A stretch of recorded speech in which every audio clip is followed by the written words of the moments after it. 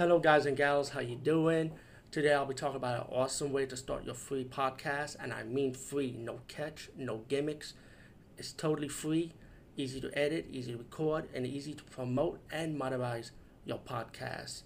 It's called Anchor.fm, and I highly recommend you guys and gals check it out and start your own podcast and let your voice be heard.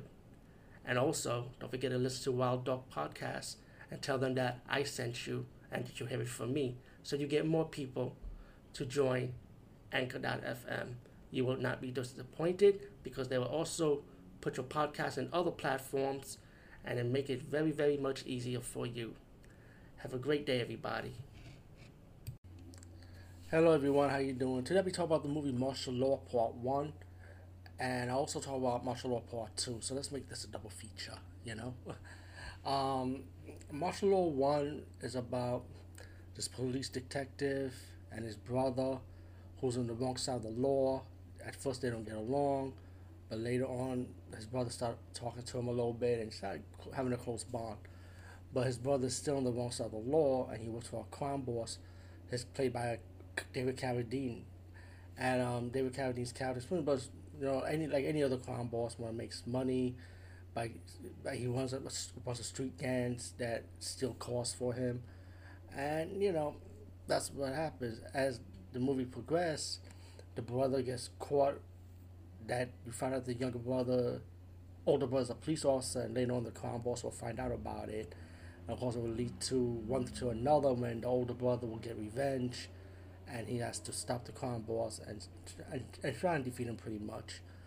Although the movie is a good movie, I actually like this movie. If you love 90s action movies, especially the ones that go straight to video stores, especially in the US, then you guys know what I'm talking about. The action is really good.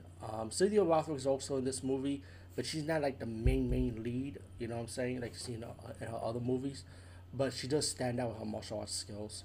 And the David Carradine fight scene with the lead actor, the lead police officer, it's pretty good. I was surprised how good it was. It was well choreographed, excuse me.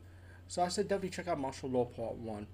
Now I will talk about Martial Law Part 2, Undercover, which has a new lead actor, Jeff Wincott, who does a lot of martial arts movie. Cynthia Rothrock is also in it, who also plays a love interest of the lead cop, just like in the first movie, but is a different actor this time. You got Billy Drago, who plays a police officer, the captain, which of course, yeah, he still plays a villain, but you're gonna find out towards the movie.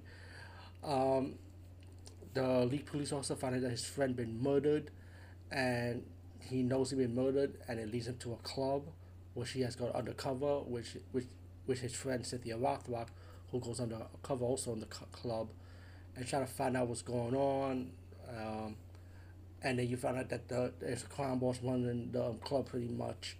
As same as the first crime boss, he wants money, but he got girls that work under him, like they do prostitution in a way, when you think about it. And, wants to make money, wants to start a fight circuit, illegal fight circuit pretty much. As the movie leads up to the big climax when the lead cop has to face the main villain in the movie, a young martial artist, crime boss. And again, another climax scene when the thugs and the gangs are getting their ass kicked by the cops. And the martial arts was really good, of course, especially in part 2. You see a good scene with Cynthia Rothrock versus Benny the Jet.